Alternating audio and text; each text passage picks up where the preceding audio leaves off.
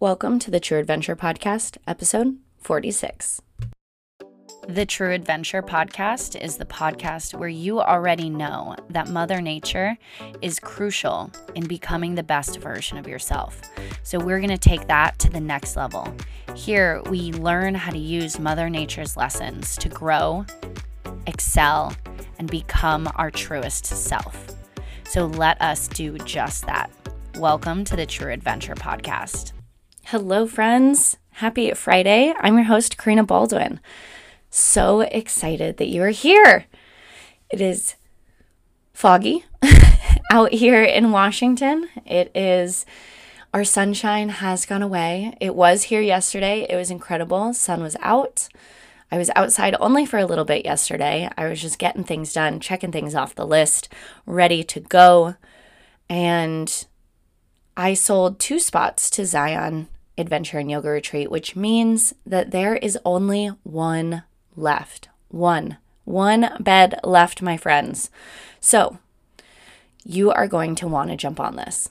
When we go to Zion, you will not only get all access to Zion National Park, obviously, but we are getting and have permits to Angel's Landing, which is a very sought after hike, and actually so sought after that back in the day when the Mormons first found Zion National Park and Zion Canyon, before it was Zion National Park, they saw this peak and believed it was so high no humans could ever reach it. They believed that only angels could land there, and that is how it's got its name. So we will be hiking and summiting Angel's Landing, and that is so exciting, so fun. We did it last year, and it's truly so empowering. You can go back and listen to a couple of the episodes. I believe it was episode 20-something, 23 with Sydney Horn, and we really talk about the lessons she learned and how she got from crawling on all fours at the start of Angel's Landing, the scary part, the half mile, the last half mile. It is straight down. If you are terrified of heights, probably not the hike for you, probably not the retreat for you, but we can talk about that on the consult call. But if you are like, heights are kind of scary, but let's try it, or you're like, hell yeah, let's go stand on some cliff sides, this is definitely the hike that you want to do. So it's like straight down either side. You have this chain in order to help you just, feel stable, get ready as you're walking up this traverse.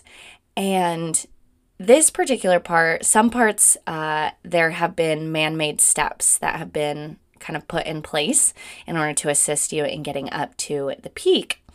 But Sydney had started on all fours, crawling, not sure if she had done it. And then her and I had a little chat, and she had a little chat with her brain. She had a little chat with her legs, and she made it to the top, and it truly was absolutely incredible.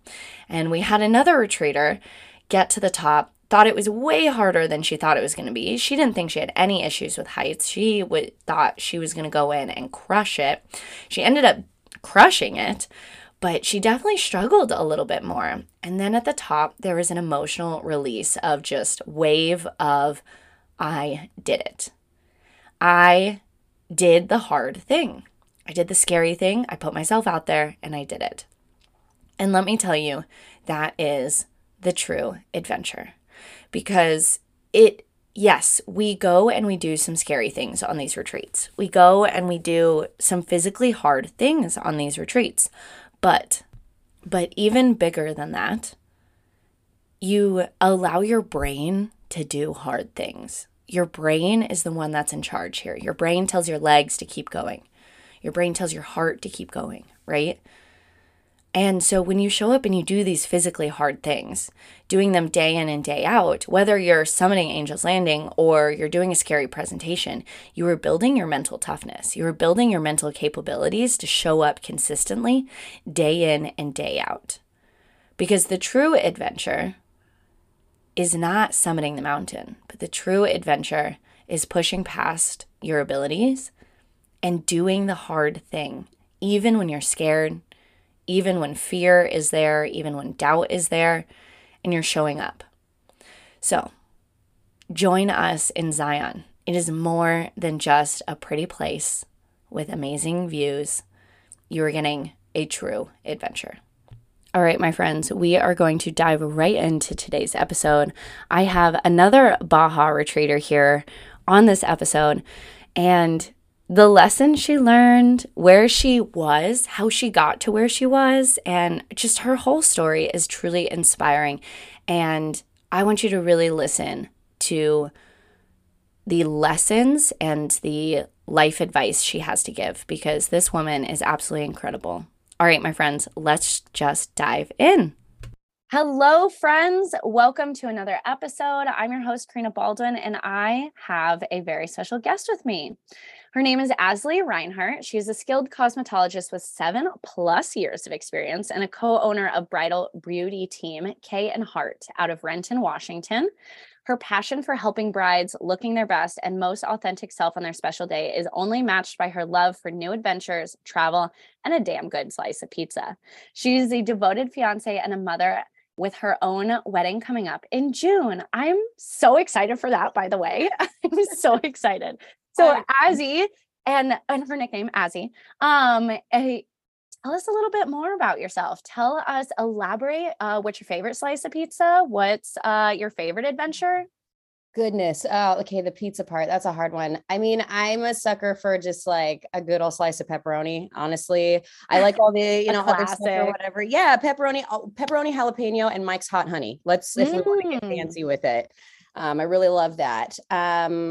And my favorite adventure, oh gosh, I've had so many recent ones that it's hard to pick, but I would say this new adventure that I've got going on with my best friend Rachel, this new business thing we got going on, opening up this new bridal team, like that is a whole wild new adventure. I'm an entrepreneur at heart.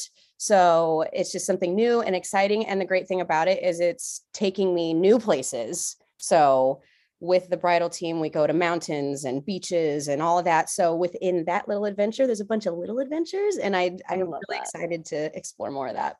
I love that. And you know what? Right off the bat, you hit something that I think a lot of people forget is adventure doesn't necessarily have to mean like you're out in nature in the backcountry. I mean, like yours, like you said, little bits and pieces of it are, but your adventure is starting a new business with your best friend. And like that in itself is an adventure. And like people forget that adventure is not a box. And actually like adventure is like this huge thing. Absolutely. That can be qualified by anything you want it to be. Like your adventure could be like finding a new pizza shop in Seattle. Food and clothes, it could be adventurous with makeup. You could be adventurous just in, I don't know, like trivia night, like, like exploring new things, new restaurant. I don't know. So many different things. Exactly. Yes, exactly. Like adventure can mean so much to so many different people. So I love that. Yeah. So how did you get into the CEO role? How did you get into starting a business? How did you get into this field of business? Tell them a little bit more about the 7+ years. Oh gosh. Okay. I guess it's a very big question. Yeah, it is a big question, but it's one of my favorite stories to tell, honestly, because I feel like it's really relatable. I started out like everybody else, I think, I thought maybe I wanted to go to college. I didn't really have the money for that. And I see all my friends going to college, and I decided to work just a bunch of part-time jobs, and which I loved. I've done everything from working in the tanning industry to being an HR person at a medical manufacturing company to being a live-in nanny to working at this fabulous little deli shop in Temecula, California called Tetrazzini's, making slice and deli meat and making beignets. I don't know.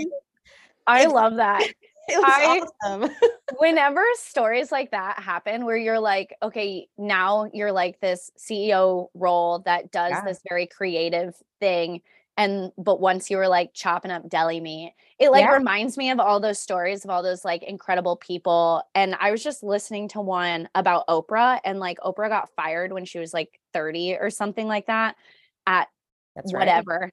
And someone was like, can you imagine firing Oprah? And the girl that was like telling the story was like, yeah, because she was just some punk ass kid. That's right. Oprah yet, and she needed to be fired in order to be Oprah. You needed to be slicing deli meat in order to be doing what you're doing now. Like, there's so many things that have to happen that quote unquote, like, some are failures, like full blown fell on my face failures. And then others are like, what the heck was I doing slicing deli meat? I don't know, but here I am. I'm a CEO now. Exactly. I mean, who knows? Maybe in another lifetime, another dimension, that was my job. I found deli slicing just the passion of my career. Like, that's what I loved. And I opened up my own deli shop. Who knows? But in this lifetime, I worked so many different things, and that wasn't it. And, you know, I found that in the common thing, and every theme of all of them, though, was that I really love to serve people. Like, I have this love-hate relationship with people. I'm sure we all do. But I secretly, truly love people. Like, I do. They're such interesting, fascinating creatures. And, you know, I found myself more service-based jobs than anything. And then I found myself doing industrial staffing. And when you're doing staffing or recruiting, a lot of people think like tech or HR work and stuff, and you're working with all these administrative people and whatnot. But I was working with industrial people that work warehouse jobs and forklifting and, you know, working with their hands and really getting down to like the nitty-gritty jobs that nobody else really wants to do. And these were passionate people that just wanted to feed their families and, you know, raise money for kids' college, you know, whatever, just take care of themselves. And I found a love for helping these people, you know, feed their families. I was like, oh, guess what? You know, George, I got a job for you and you're going to love it. It pays $20-something an hour, blah, blah, blah. And just hearing the joy in their voice. Like, I think that's really what kept me going in that job more than the pay. I mean, I was good at it and I had good client relations and everything, but I started to realize I was in a cubicle. And both of my parents are artists. My mom did nails for 20 years and my dad still does airbrush artwork on murals and cars and hot rods and pinstriping and everything. I mean, he can work with any medium out there. It's crazy. And so I've always had that inside of me and I love to paint and do all of that. And so I'm sitting in a cubicle and I'm like, oh my God, this is freaking miserable. Like I'm so miserable being here. So I took a vacation and I went to Burning Man with a bunch of my friends and I met some of the most authentic, true people I have ever met in my life that were living their, whatever their truth was, their art, their passion. I mean, there are CEOs out there, there's artists out there. I don't want people to think Burning Man is just like some hippie fest in the desert. Like they're like legit people there, true, honest people there. And I got the opportunity to connect with them and I was like, I'm miserable. And they're like, well, yeah, you're not living your truth. What do you love to do? And I'm like, I love art. And all my friends around me were like, girl, you got to get out of this office and do something with your life and something that makes you happy. And I'm sitting there braiding their hair in the middle of the desert, helping them with makeup. And I was like, I kind of like doing this. And they're like, why don't you do this? And I was like, why don't I do this? And so, Karina, when I tell you that on my way home, I looked up a beauty school I wanted to go to. I'm in the car on the way back from the desert and I looked up a beauty school. I found the closest one. I went into work the next day. I sat down, looked my boss in the face and he goes, you're quitting, aren't you? And I was like, I am. And he's like, you know what? I'm so happy for you. He's like, take the next 2 weeks with pay, like go get ready for school, all that. I went back to my job at T-Mobile. They worked with my schedule and I got into cosmetology and that was about 7 years ago. And I'm shaking talking about this because like I said, it's one of my favorite stories to tell. Like it wasn't until that I followed my gut and was true to myself that I found my true passion. And so that's what wound me up behind the chair. And then flash forward to like COVID hitting and everything. And I was in a commission-based job and I really wanted to work for myself. I actually started working out for myself, which for all you other cosmetologists out there, if you're thinking that you can't go directly into the chair from school, you can. Like, absolutely. Like you've got the drive, you got the passion. You don't need somebody to tell you what to do. You don't need a commission-based job. Don't be afraid of the money. Go straight for it if that's what you want to do. So I started off with myself, had my son, and then went to a commission-based job. And I was like, I don't want to be here. Pandemic hit. And then I met Rachel. And one of my old colleagues reached out to me, my old school instructor, and was like, hey, I know this gal. She's got a great chair in Renton. You'd love her. And I went in, I talked to Rachel, and the rest is history. Like we bonded immediately.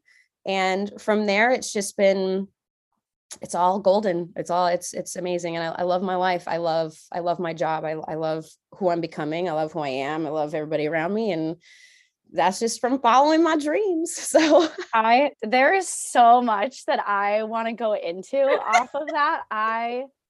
I'm just so happy. I've heard that story, I think 3 times now, and I just love it. I love it so much because what's so cool, and I literally I just wrote a post about this morning, is that when you're making like big decisions, the scare, the terrified, like doesn't go away, but you're also making it when you know it's right. It's like almost a feeling of like relief of like, this is it. Like, I'm sure going into your boss's office, it's still scary to quit. It's still like there's uncertainty there. It's not going to be like, and then rainbows and butterflies happened, right? But also it sounded like there was such a big feeling of, this is what I want to do. Like certainty of that, of like, I may not know exactly what my future holds, but it's not what I'm in right now. Right. And so I'm out, I'm done, I'm good, and I'll figure it out. Yeah. I think one of the things that I've heard over the last couple of years that I really try to remind myself about when I get in those scary situations is that it's kind of a gray area. Like fear and excitement, they live in a gray area. So if one of the things I heard is, if I can be scared, I can be excited. And I realized that like those butterflies and those feelings I got going into quitting my job, like as much as I didn't want to admit it, because like it might have sound selfish, like I was stoked to quit my job. I was like, oh my God, I'm going in to quit my job. But your mind wants you to think that like, oh my God, you're going in to quit your job. And so I just wanted to bring that up, that like it is a gray area. And if you could just, tweak it this way, tweak it that way, then you actually find that what you're feeling is mostly excitement. Like, and physiologically, it's the same thing that's happening. Oh yeah, like, I'm shaking right now. Oh my God, I'm feeling it. And I think it's so funny because when people talk about scared, I'm like, okay, describe these feelings of scared. And then they're like butterflies in my stomach. I feel like I'm gonna throw up. Like I'm shaking. I'm, like my brain's racing. And I'm like, okay, think back to the last first date you went on that you were really excited about. Right. And I'm like, what did you feel? And they're like, I was shaking. I want to throw up. Yep, but like, butterflies. Like, yep. Same feelings physiologically, like what's happening in your body. All it is your thoughts about it. Like all it is you changing, I'm excited, I'm scared, and flipping them to whatever you want and are okay with feeling, and that's exactly, what you just described. And I think that's so cool. Yeah. I love that. The other thing that I wanted to talk about off that, have you ever read the book Stealing Fire? No, I have not. Okay, you should put it on your list because it's literally about like CEOs and high performers going to Burning Man. And it's so cool. I read it, actually, one of my friends, I always thought of him as like a straight edge person. And he was like, yeah, Burning Man would be cool. And I was like, pre-reading this book, I was like, Burning Man is a bunch of like people doing acid and LSD in the desert. Yeah. And that's it. And then I read this book and it was like all these Silicon Valley like CEOs, high tech, like crazy creative in a very traditional sense. We're going to the desert and having these epiphanies and like, I need to do this. This is how I solve the world hunger problem. Yeah, 100%. Like, this is how I made, like, I don't think Steve Jobs did it, but like, this is how Apple came about. Right. These are like, some CEOs are very transparent about it and are like, I went to the desert, and like, some of them do drugs. Some of them don't do it. And they do the like sober, based on, you can actually like induce psychedelic effects through music and art. Oh, 100%. It's all energy, vibration, all that stuff. Yeah. I'm super spiritual, so that's a whole other podcast. But that's the crazy thing about Burning Man, is it does like awaken all these things. And I did kind of have the same, preconceived notion about going before. And I was like, oh, people are still like people doing drugs, whatever. I like smoke weed, it's cool, whatever. Yeah. But when I got there, surprisingly enough, like 80% of the people that I met, 90% of the people I met in that moment were completely and totally sober. And in fact, were on a sober journey or, just doing that. And they were just there to experience it. And it kind of like shifted my perception about it. And I really try to shift other people's perception because I was nervous to tell people about my story, like, to every bride. Yeah, I went to Burning Man and blah, blah. And, I'm afraid they're going to be like, oh my God, there's like a freaking drug artist doing my hair right now. God, He's going to be doing my hair on LSD. Exactly. Like, is it going to look good? Oh, geez. And so I try to kind of say, that part of the story too, where I'm like, this is actually what it is. It's a giant art installation. It's a giant city. It gets its own zip code. They have their own radio station. And when I was out there, like, even for me, I was pretty much sober like 80% of the time too. Like and I was there for the 7 whole days. And that's awesome. Just the people you meet, it's a life-changing experience. It really is. Burning Man's been on my list. I was going to go back in 2020 and I was like ready to go. Tickets were like about to go on sale, and then COVID hit and they put it on pause. And I was like, all right, well, and then I've been scheduling, because they don't come out with the dates until like February of the year or something like that. Yes, they do a lottery every year for the tickets. And God, that was a whole other journey in itself, was just getting the tickets. Lord, because I just sat there and clicked over and over again because everybody's jumping on to get it. But you buy the tickets in February, and then usually the dates are in August. So you just kind of like block out time. Yeah. Yeah. So crazy. Actually, one of my grandparents, I think it's so funny. My grandparents live across the street from this guy that goes every year. Like he fills a school bus, lives in the bus for the week. Yes. And him and his buddies like all go. And my grandparents were like, you should go with him. And at the time, again, thought it was all LSD. So I was like, this is hilarious. I wonder if my grandparents know like what exactly is happening here. Right. But you also didn't know exactly what it was either. Exactly. So there's just all, and I think that just goes to the preconceived notions that we have about anything and about quitting and about corporate and about owning your own business and all of that. So with that, like, what were the preconceived notions then you had about owning your own business? Did you think like, and I'm going to own, I'm going to step into a chair and my chair is going to be filled. And then like, that's that. And then here we are. Or like, what did you think was going to happen as you dove into owning your own brand, your own business, your own art? Well, like I said before, like, I guess going back to school, when I was in school, I was so confident.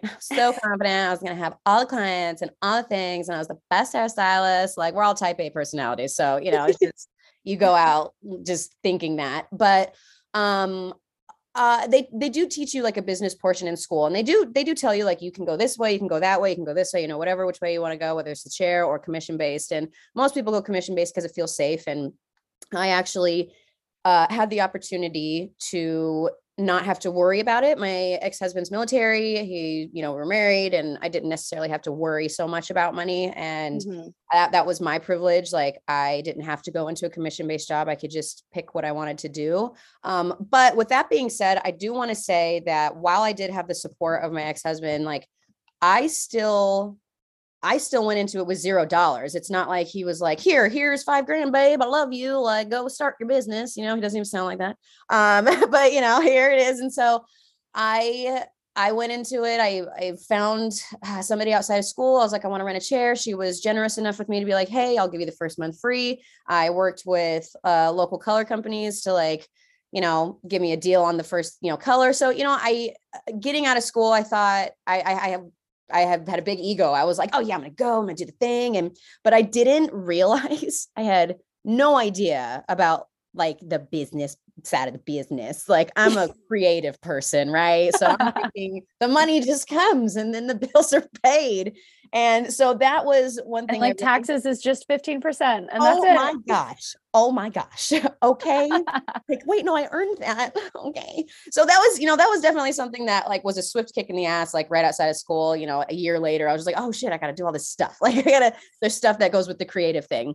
And, but I, got pregnant, and then I realized, I want to stay home, and I did a home salon thing. And so that was another transition that I went into, and that was really hard. Like, I realized that, in school, you're surrounded by a bunch of people, and you've got your networking, your cliques, and all that stuff, and the drama. We all love the drama. And at home, there's nobody there except this dramatic baby. Like, I'm just like, I have my son who I love dearly. Like I love him so much, Fred. But it was hard being alone, without being in a salon or whatever. So I also had that preconceived notion where I'm like, oh, if I'm working alone and by myself, like then I can do what I want and I don't have to answer to a boss. But then being alone was like rough. I didn't understand networking groups at the time or, reaching out for help in the industry or whatever. So that was also another shock. And then, world shut down. Or no, I went to go work at a commission-based salon because I was like, I need adult interaction. Like I'm with my ex-husband would get deployed and, and then I'd be at home with the baby for months and I didn't have that adult interaction. I was living deep in the woods. So I was like, I got to get back to reality. So went and worked at a commission-based salon. And my preconceived notion about working in a commission-based salon is that you have no creativity. You go in, you do hair, you get paid, you go home. And that didn't sound fun to me. And I was like, I don't want to work for somebody else. But then somebody's like, yeah, but they take care of your taxes and buy all the color and organize everything. And all you got to do is show up. And at the time I was burnt out, being a mom and running my own business for the very first time, not knowing what the hell I was doing. I was exhausted. So did that for a little while. But then year or two later, that little entrepreneurial itch, it started scratching at me. I started observing the salon and noticing like, well, if I could do it, I would do that better. And I would do this better. And I think that's a little voice in all of our entrepreneur heads. If you wonder if you can do it better, then you might be able to, and maybe you should, but never know. But, and then I was like, I want to just get back into doing my own thing. So I think in a very weird way, the pandemic was a blessing and a curse for some of us. Scared the shit out of me. I just went through my divorce, just moved into my new apartment on the day of the shutdown, March 28th, 29th. And I had no idea what I was going to do. I'm like, do I go back to the salon? Do I do my own thing? I just had this gut feeling to like do my own thing, but I was petrified of the money. And I had already done a little bit of this and a little bit of that. And I was like, I got to go back. I got to go back to doing my own thing. So I did. I just took the leap. I love that. It truly, like, COVID was so interesting because it's so hard for me to not be grateful for it. And for so many people, many businesses were birthed because of COVID. And it's amazing. And also is this terrible pandemic. So it's like hard. I am so thankful for COVID, but also I wish, there was not nearly as many deaths or any deaths that happened because of it. It's a balance of light and dark. It's, that yin and yang, unfortunately, like you give, you receive, like it's all balance of energy. And like, I don't want to like make it so black and white for the people who have like suffered losses through COVID. Like it's not black and white whatsoever. But I mean, and not to be a toxic positive person or anything like that. Like I get suffering. Trust me, I get it. But there were wonderful things that did come out of it. And outside of the business realm, I think it made a lot of people realize like, stop. They needed to stop. Like we get so caught up. I think, I listened to your podcast about the ahas and bahas and how we get so caught up in like the next step. What do we got to do? What do we got to do? And, the laundry and the kids and the, oh my God, I got to take a shower now. Like that's hell in itself. And so I think it caused people to stop. And that was great for some people. Were like, oh my God, finally a deep breath. And then for some people, they were like, what the hell do I do with my hands? Like I don't like this. I don't like this. So it out of that, came the birth of not just businesses, but like new people, new personalities, new outlooks on life. And I'm grateful for that because it did help me in that realm too. The wellness industry in general, like skyrocketed.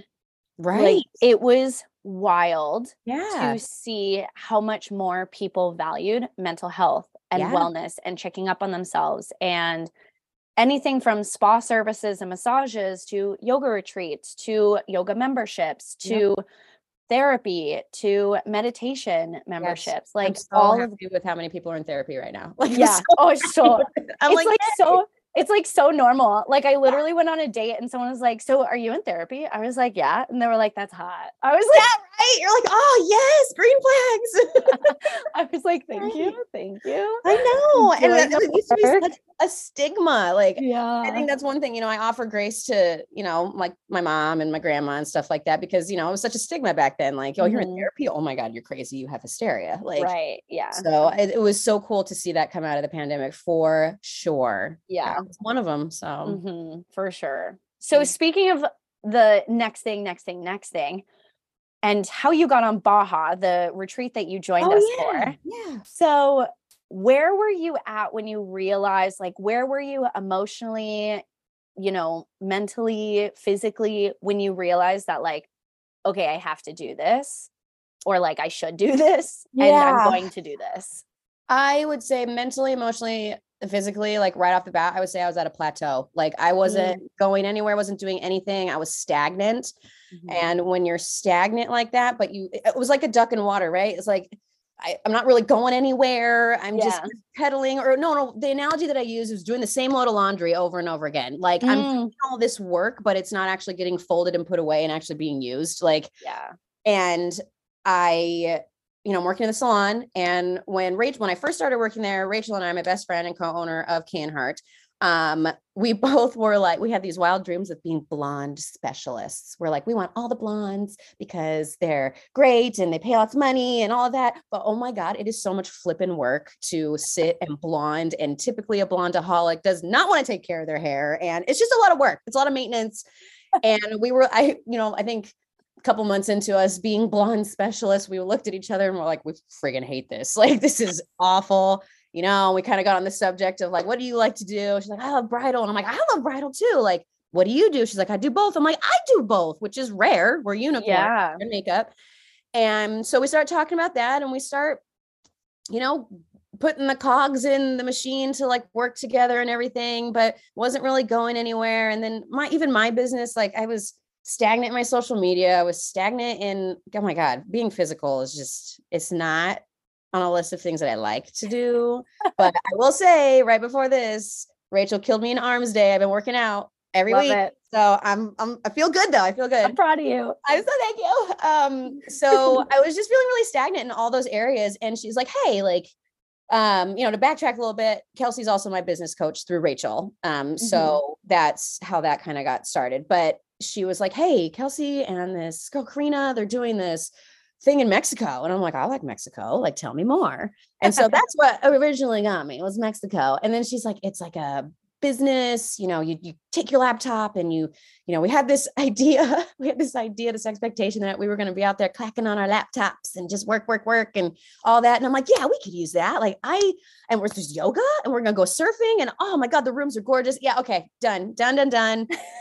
But, and in the moment I was like, done. And then I got home, and I'm sure everybody experiences this, and this is nothing against you or your business or your value, what you offer. But I saw the price tag and I was like, it's crazy. It wasn't, can I afford it? It was, am I worth it? Like, if I really got past the, can I afford it? It wasn't, can I afford it? Like, cause we can afford anything we want. Like, realistically, we can afford anything we want.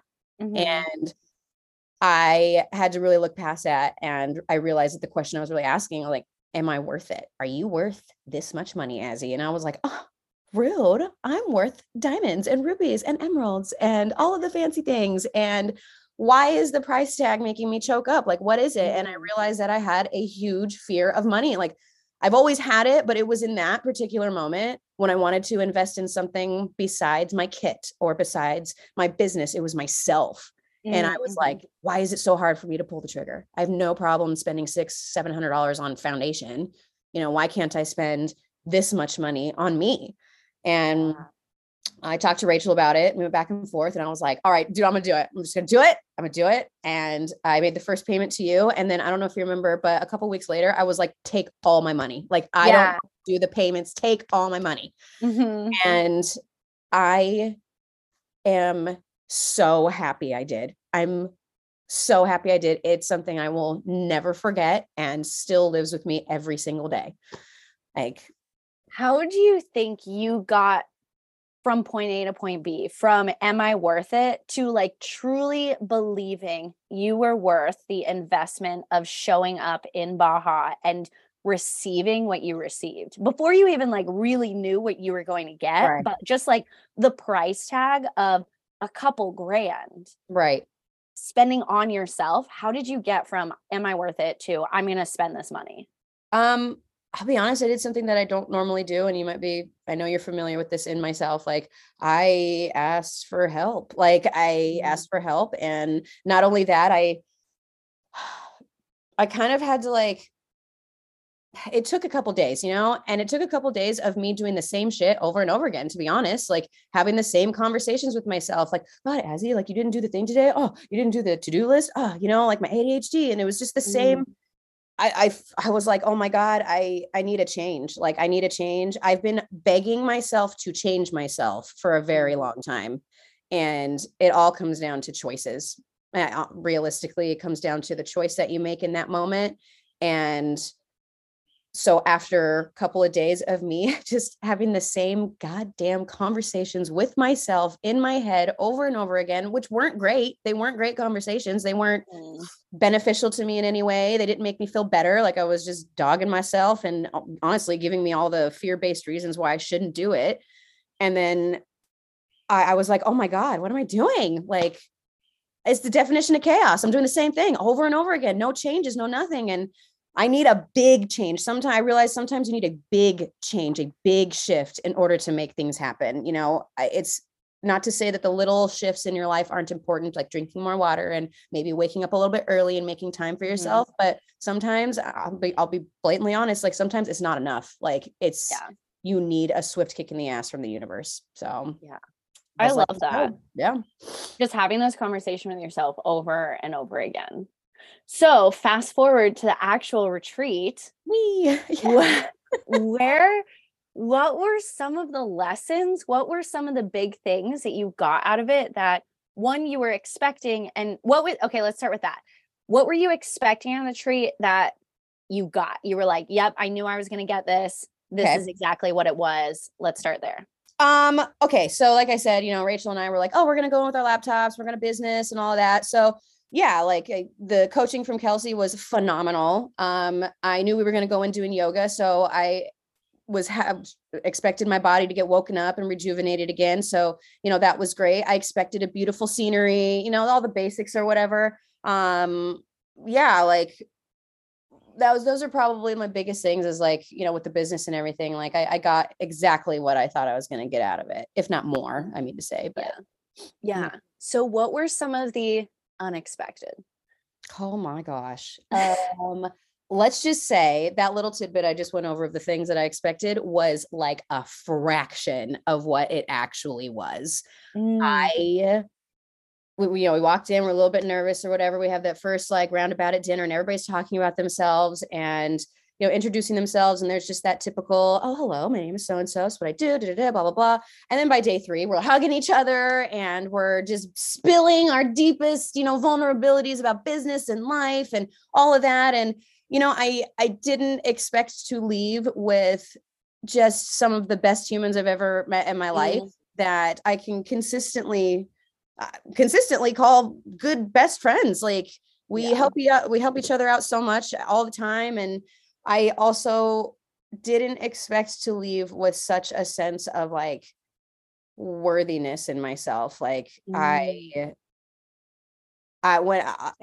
think I told you this a little bit when I first got there. I had a moment where I was like, what the hell am I doing here? Like I don't belong here. I had this really deep sense of imposter syndrome. I'm around all these incredible CEO women just killing it. Molly Denali over here, 22, busting it out with her like business and all that. I'm like, oh my God, you intimidate me, but you're so fascinating. Like, again, love-hate thing with people. I'm like, I love people. They're so great. So, I didn't expect to leave with such a sense of worthiness because I got there scared. And then it wasn't until we did all the deep meditations and I started to like vibe with my body and, all the business courses we went through, I started to realize that I was capable of so much more. I actually knew a lot more than I thought I did, which I'm always afraid of not being knowledgeable enough. So I came out of that just like, just knowing my worth, knowing what my purpose is, knowing who I am. I'm more authentically myself than I ever have been. And I left with so much, but a sense of worth again, after giving and giving for so long. Like, I can't thank you enough for that. Mm. That I think is so huge. Like, we can give you all the tools to run a business, all the strategies to do things, to live a life. And that's all great. But if you don't genuinely feel that you are worthy of knowing these things, of using these tools and being surrounded by people like Molly or people that are successful, more successful than you, and you deserve to learn from them, like, that's just something that holds you back so much if you do not believe that you are worthy. And to hear that came from this retreat is just so powerful and exciting, because every other person on that retreat felt that way as well. And that's why the group chat's still popping off a month later. Every day, I feel like. Every day. Someone's like, look at this win. Someone's like, look at this failure. And I fixed it. Like, I love that. We're sharing good things. We're sharing bad things. We're sharing all the things in there. Yeah. And to feel that connection between, or the transition, I guess, of imposter syndrome. And I remember you talking about it. And actually, you just mentioned it, that like, who am I to sit at this table with all of these people? But I guarantee, like, everyone feels the same way, because like, I was, as the lead, I was like, there's a owner of $1 million, multi-million-dollar business. Actually, I think there's multiple multi-million-dollar yes, at that table. And I was like, so I'm going to teach you some yoga, and I'm going to teach you some mental skills. And you are going to do this. Pretty much. That's how I felt too. Yeah. Everyone has that imposter syndrome, but it's the stepping into, but I know my shit. Yeah. And you hearing, I literally wrote it down. I knew a lot more than I thought I did. And whether that's in business, and I remember, you talking about different business aspects, like, you knew way more than you even know that you know. And we forget about that because it's inside of our brain. And we don't actually have this like gauge of like, what do you know? Like, I know more than you, not in like I know more than you, but like, I can help you. I can provide this. I am an asset by knowing this information, and I can do this for myself or for other people, help other businesses, help other women, help other whatever. And to step into knowing who you are and into that worthiness is just so big. That sounds like, from you're worth the investment, the initial investment, to I'm worthy of sitting at this table. Like, that seems like such a big theme. 100%. It's pretty crazy. Like, at the end of it, we were kind of chit-chatting or whatever. It was right before we left. And I think you were asking us like, oh, if you could change anything, what would it be? And we had to like really pull for stuff. Like if we really had to pull for stuff. And I think Rachel and I were both like, oh, well, the rooms were a little tight, or what. I think that was our main. You were like five girls to one bathroom. And I was like, women. Fair. Yeah. So if we had to like pull out something, and then again, Molly Denali over here, Molly pops up with like, oh, I don't even care. I'll be in a tent with like 20 people down on the beach. I'll do whatever, because whatever I learned here was worth it. And we both were humbled like that. Like, we looked at each other, we went back to the room, and I was like, can we unpack what just happened there? And she's like, yes. And I'm like, we went in with these, I don't know, crazy expectations, whatever. And then instead of just letting it go or whatever, that was the one thing that we picked. And then even Molly had something to say where she was like, yes, but it's worth its weight in what you paid, like looking past the bathroom situation, like, that price tag, like what else does it mean? What else does that represent? And I realized it had nothing to do with the bathroom. It had nothing to do with the damn surfboard hitting me in the face. It had nothing to do with any of that. It had to do with me being there and reconnecting with myself and, asking for help, which is something I've always had problems with. And knowing that I am a badass. I am a CEO. I self-identify, as these things. And it really felt good. Like, because with that worthiness came confidence. And with that confidence came a love for myself and the people around me. And it just started this cyclical ball of where I am today. And Reinhart's killing it. Rachel and I are killing it. Again, the group chat's popping off. Like, and I'm so happy knowing that I deserve all of that. Like, I really do deserve it. And I am worth every single thing. So I love that. Yeah. So you mentioned one of the workshops that we did. And for everyone listening, one of the workshops we did, we really talked about a huge motivator of being like who you are. What are your identifiers? And what are some of the identifiers that came out of this retreat that you now identify with that you may not have either known yet and like labeled yet, or just completely new identifiers that you were like, I am stepping into this role. This is who I am as a person. And it's easier to do all the things in your life because of it. I think one of the biggest things, and maybe it seems kind of basic, like surface level, but like, I am really trying to self-identify just as a human first. Like I self-identify as a human. I have feelings, I have emotions, I have passions, I have drives, I have wins, I have failures. And like, and that's okay to be human. It's okay to have all of those things. Yeah. And that was something that I actually recently realized. It wasn't even at the trip. Like I've been really trying to practice using that self-identifying talk. I feel like it's my best motivator from what I learned on the spectrum. And I use it a lot, like all the time. And so one of the things that I use is, first, I'm a human, and that kind of helps me get past any anxiety, maybe overwhelmed feelings, is like, okay, I'm a human. It's all right. And then, I'm a mom. Like, what does being a mom look like to me? Like, honestly, really, because sometimes we get caught up in like what everybody else thinks about us, but like, I am a mom. Me, not everybody else, but I'm a mom, and I'm a CEO. I'm a fiance. And even the things that I don't like to do, like I am a good housekeeper. Like I don't want to do the dishes, but like, when I tell myself, well, I'm a clean person, and the CEOs are organized and have, well-organized brains, and that motivates me to do the damn dishes. I hate them. Like I'll admit it. I hate it. So it's just little things like that. I mean, I find myself using self-identifying literally with everything I do when it comes to washing my face, like, because it's the one thing that motivates me. It's just like, okay, well, this is what, beautiful people with beautiful skin do. Like, this is what, people who love themselves and take care of themselves do. And in the moment, even though I don't want to do it secretly, deep down inside, I realize I really do want to do it. I really do want to like do the things. So, and it's just helping me scratch the surface to really pull back and get into like creating that life that I want. Yes. I love that. Yeah. Self-identifying is truly such a big, deep down motivator for people to show up and do things. Like, why are you actually showing up to do the dishes? It's not to do the freaking dishes because no one likes, actually, some people like them. I don't know why. No. Like people who run.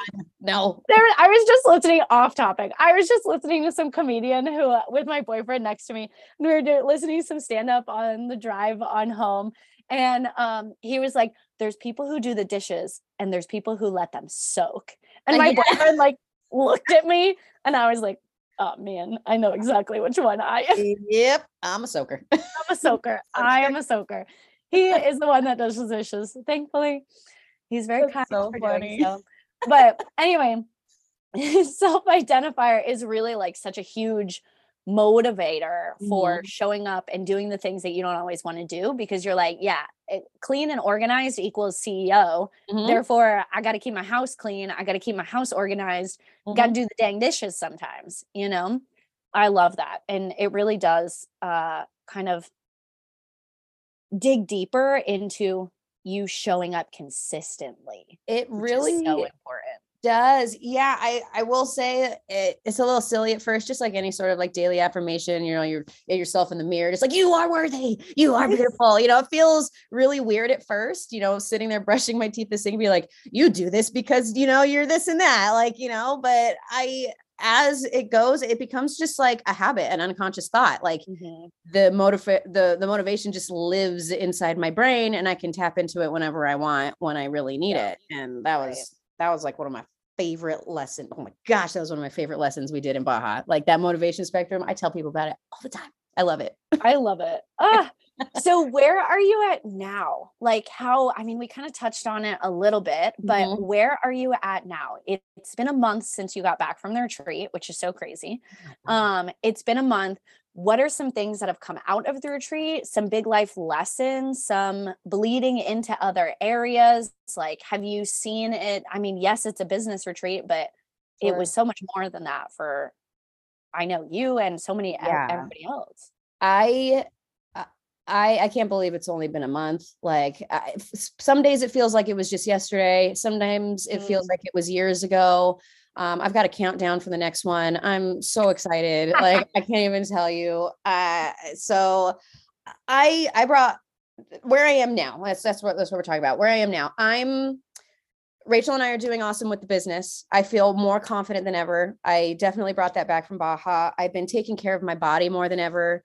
Little changes here and there. I know if I was being very vulnerable, one of the things that I brought up to some of the girls is I don't know if it would necessarily be called like an eating disorder, but I have high anxiety around eating, like just making meals, planning meals, all of that stuff. And when I was there, like the food really helped me like get back in touch with like flavors and all that stuff and maybe enjoy food again. And I opened up to the girls, and the girls were like, hey, these are certain things you can do if you're getting overwhelmed. It's not the fact that you don't want to eat, it's that you do. But I have ADHD, and my brain gets really crazy sometimes. And so I'll stand in front of the pantry for like 20 minutes and I'm like, I still don't know what I want to eat. And that causes me to just give up on it.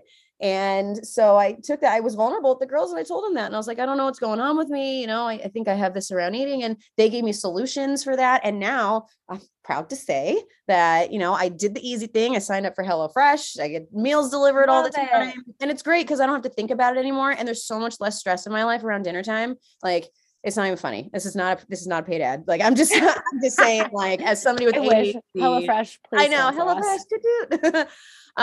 But now I still have my rough days. Don't get me wrong. Like, we all have rough days. I think coming back from Baja, there was a few of us where reality hit us pretty hard, like just came back to it, and bam, life was right back in it again. And one of the things, I had a moment right before everybody left, where I lost my bananas in Baja, and I started crying because I was so afraid that I was going to come back home and I was not going to be able to be the person that I was in Baja. And that was rough. Like, I'm getting emotional thinking about it now, because I was like, yes, I'm so great now and everything is so awesome, and I don't want to go home. I don't want to go home because that's not who I am at home. Like, I had this like idea, like I was separated, like the person I was at home and the person I was in Baja were two completely different people. Like, and I was afraid that when I got back here, she was gone. And they force you to get on the bus and they make you get on the plane and they make you go home because, you got to go back.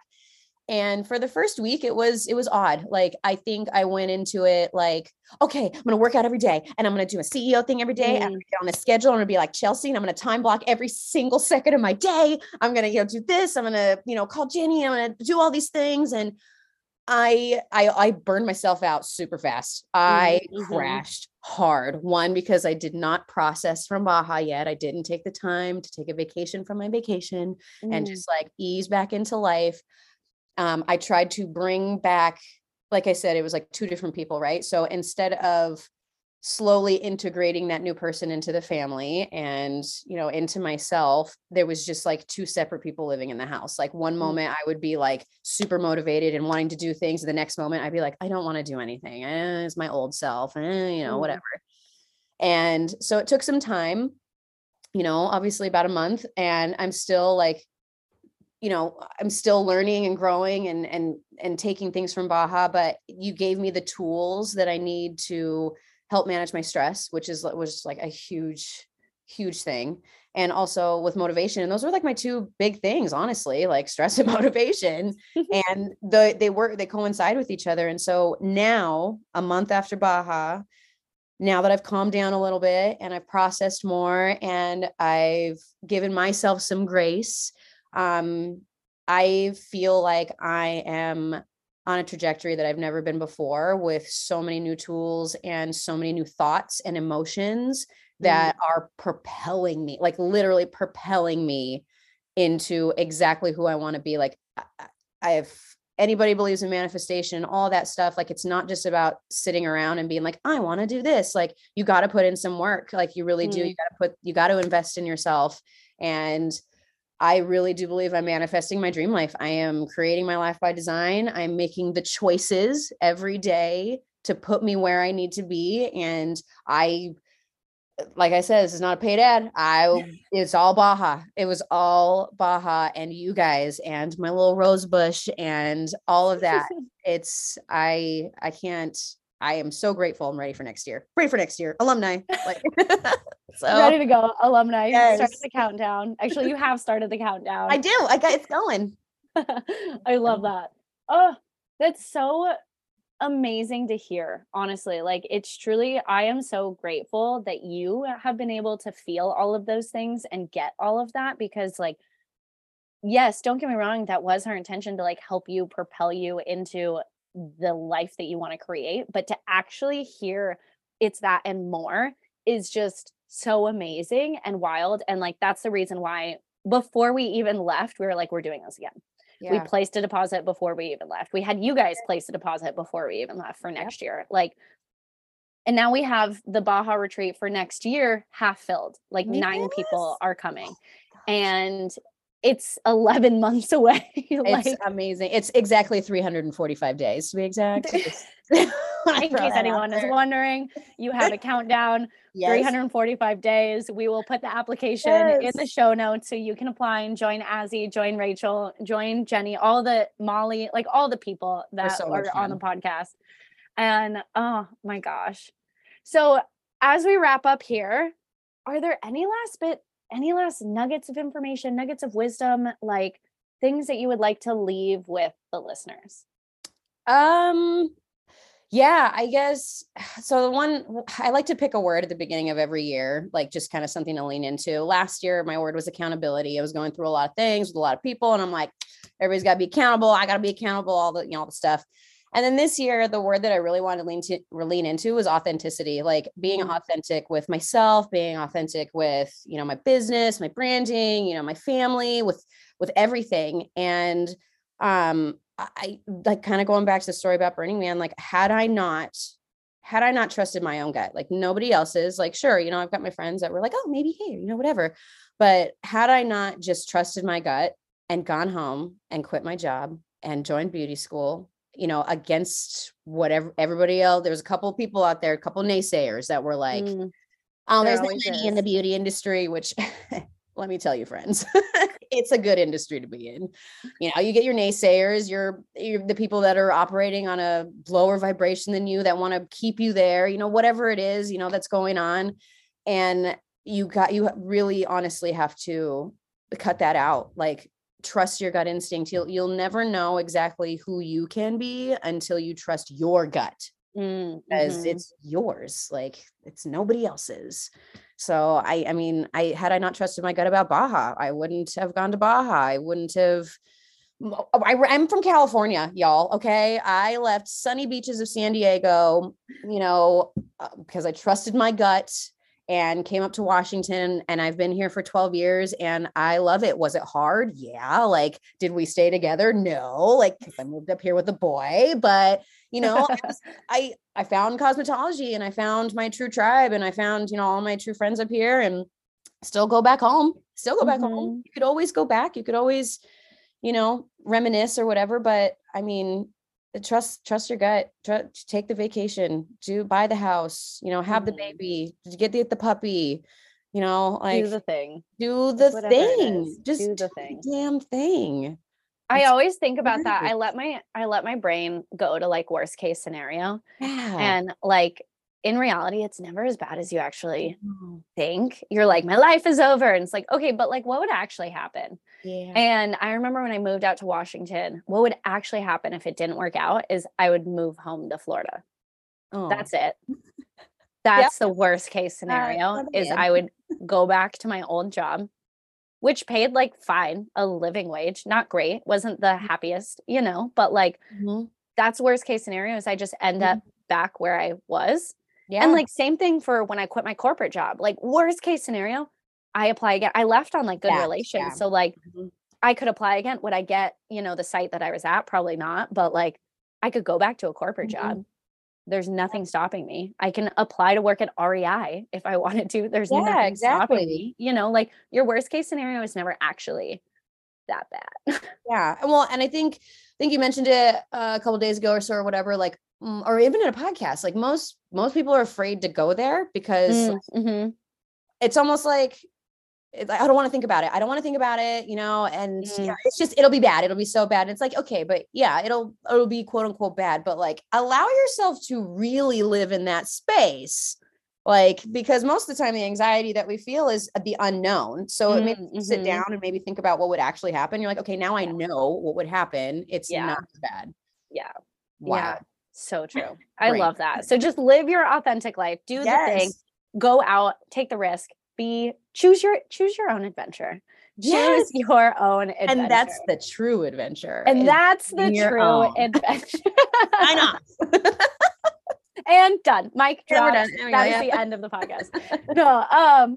So as this is the end of the podcast, Azalee, tell everyone how they can work with you, if they're getting married or if they want to listen to a new podcast or anything else. Tell them what you have.